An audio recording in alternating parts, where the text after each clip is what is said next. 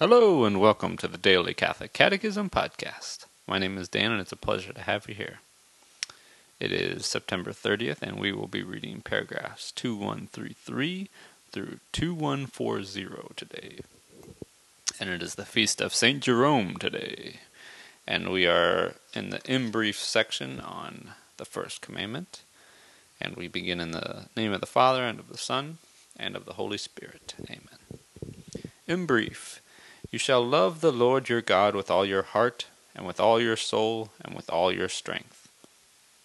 The first commandment summons man to believe in God, to hope in him, and to love him above all else.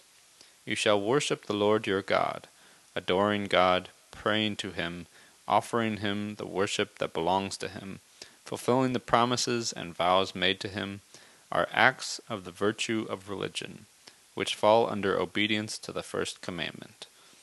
The duty to offer God authentic worship concerns man both as an individual and as a social being. Men of the present day want to profess their religion freely in private and in public. Superstition is a departure from the worship that we give to the true God. It is manifested in idolatry, as well as in various forms of divination and magic. Tempting God in words or deeds, sacrilege, and simony are sins of irreligion, forbidden by the first commandment.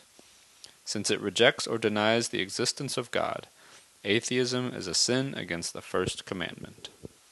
Thus ends our reading today from the Catechism of the Catholic Church.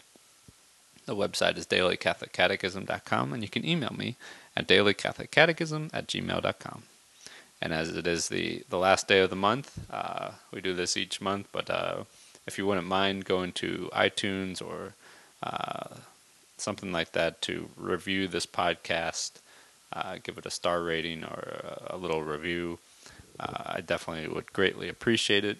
We'd like to see if we can help spread the word about this podcast to other people and bring more people into fully reading and understanding the Catholic Catechism, which is so needed in our world today.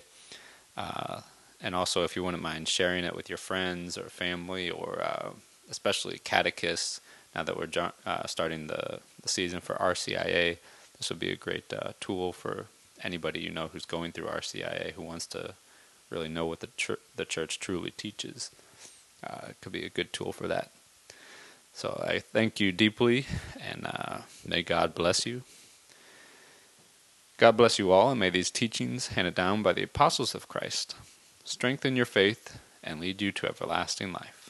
Amen.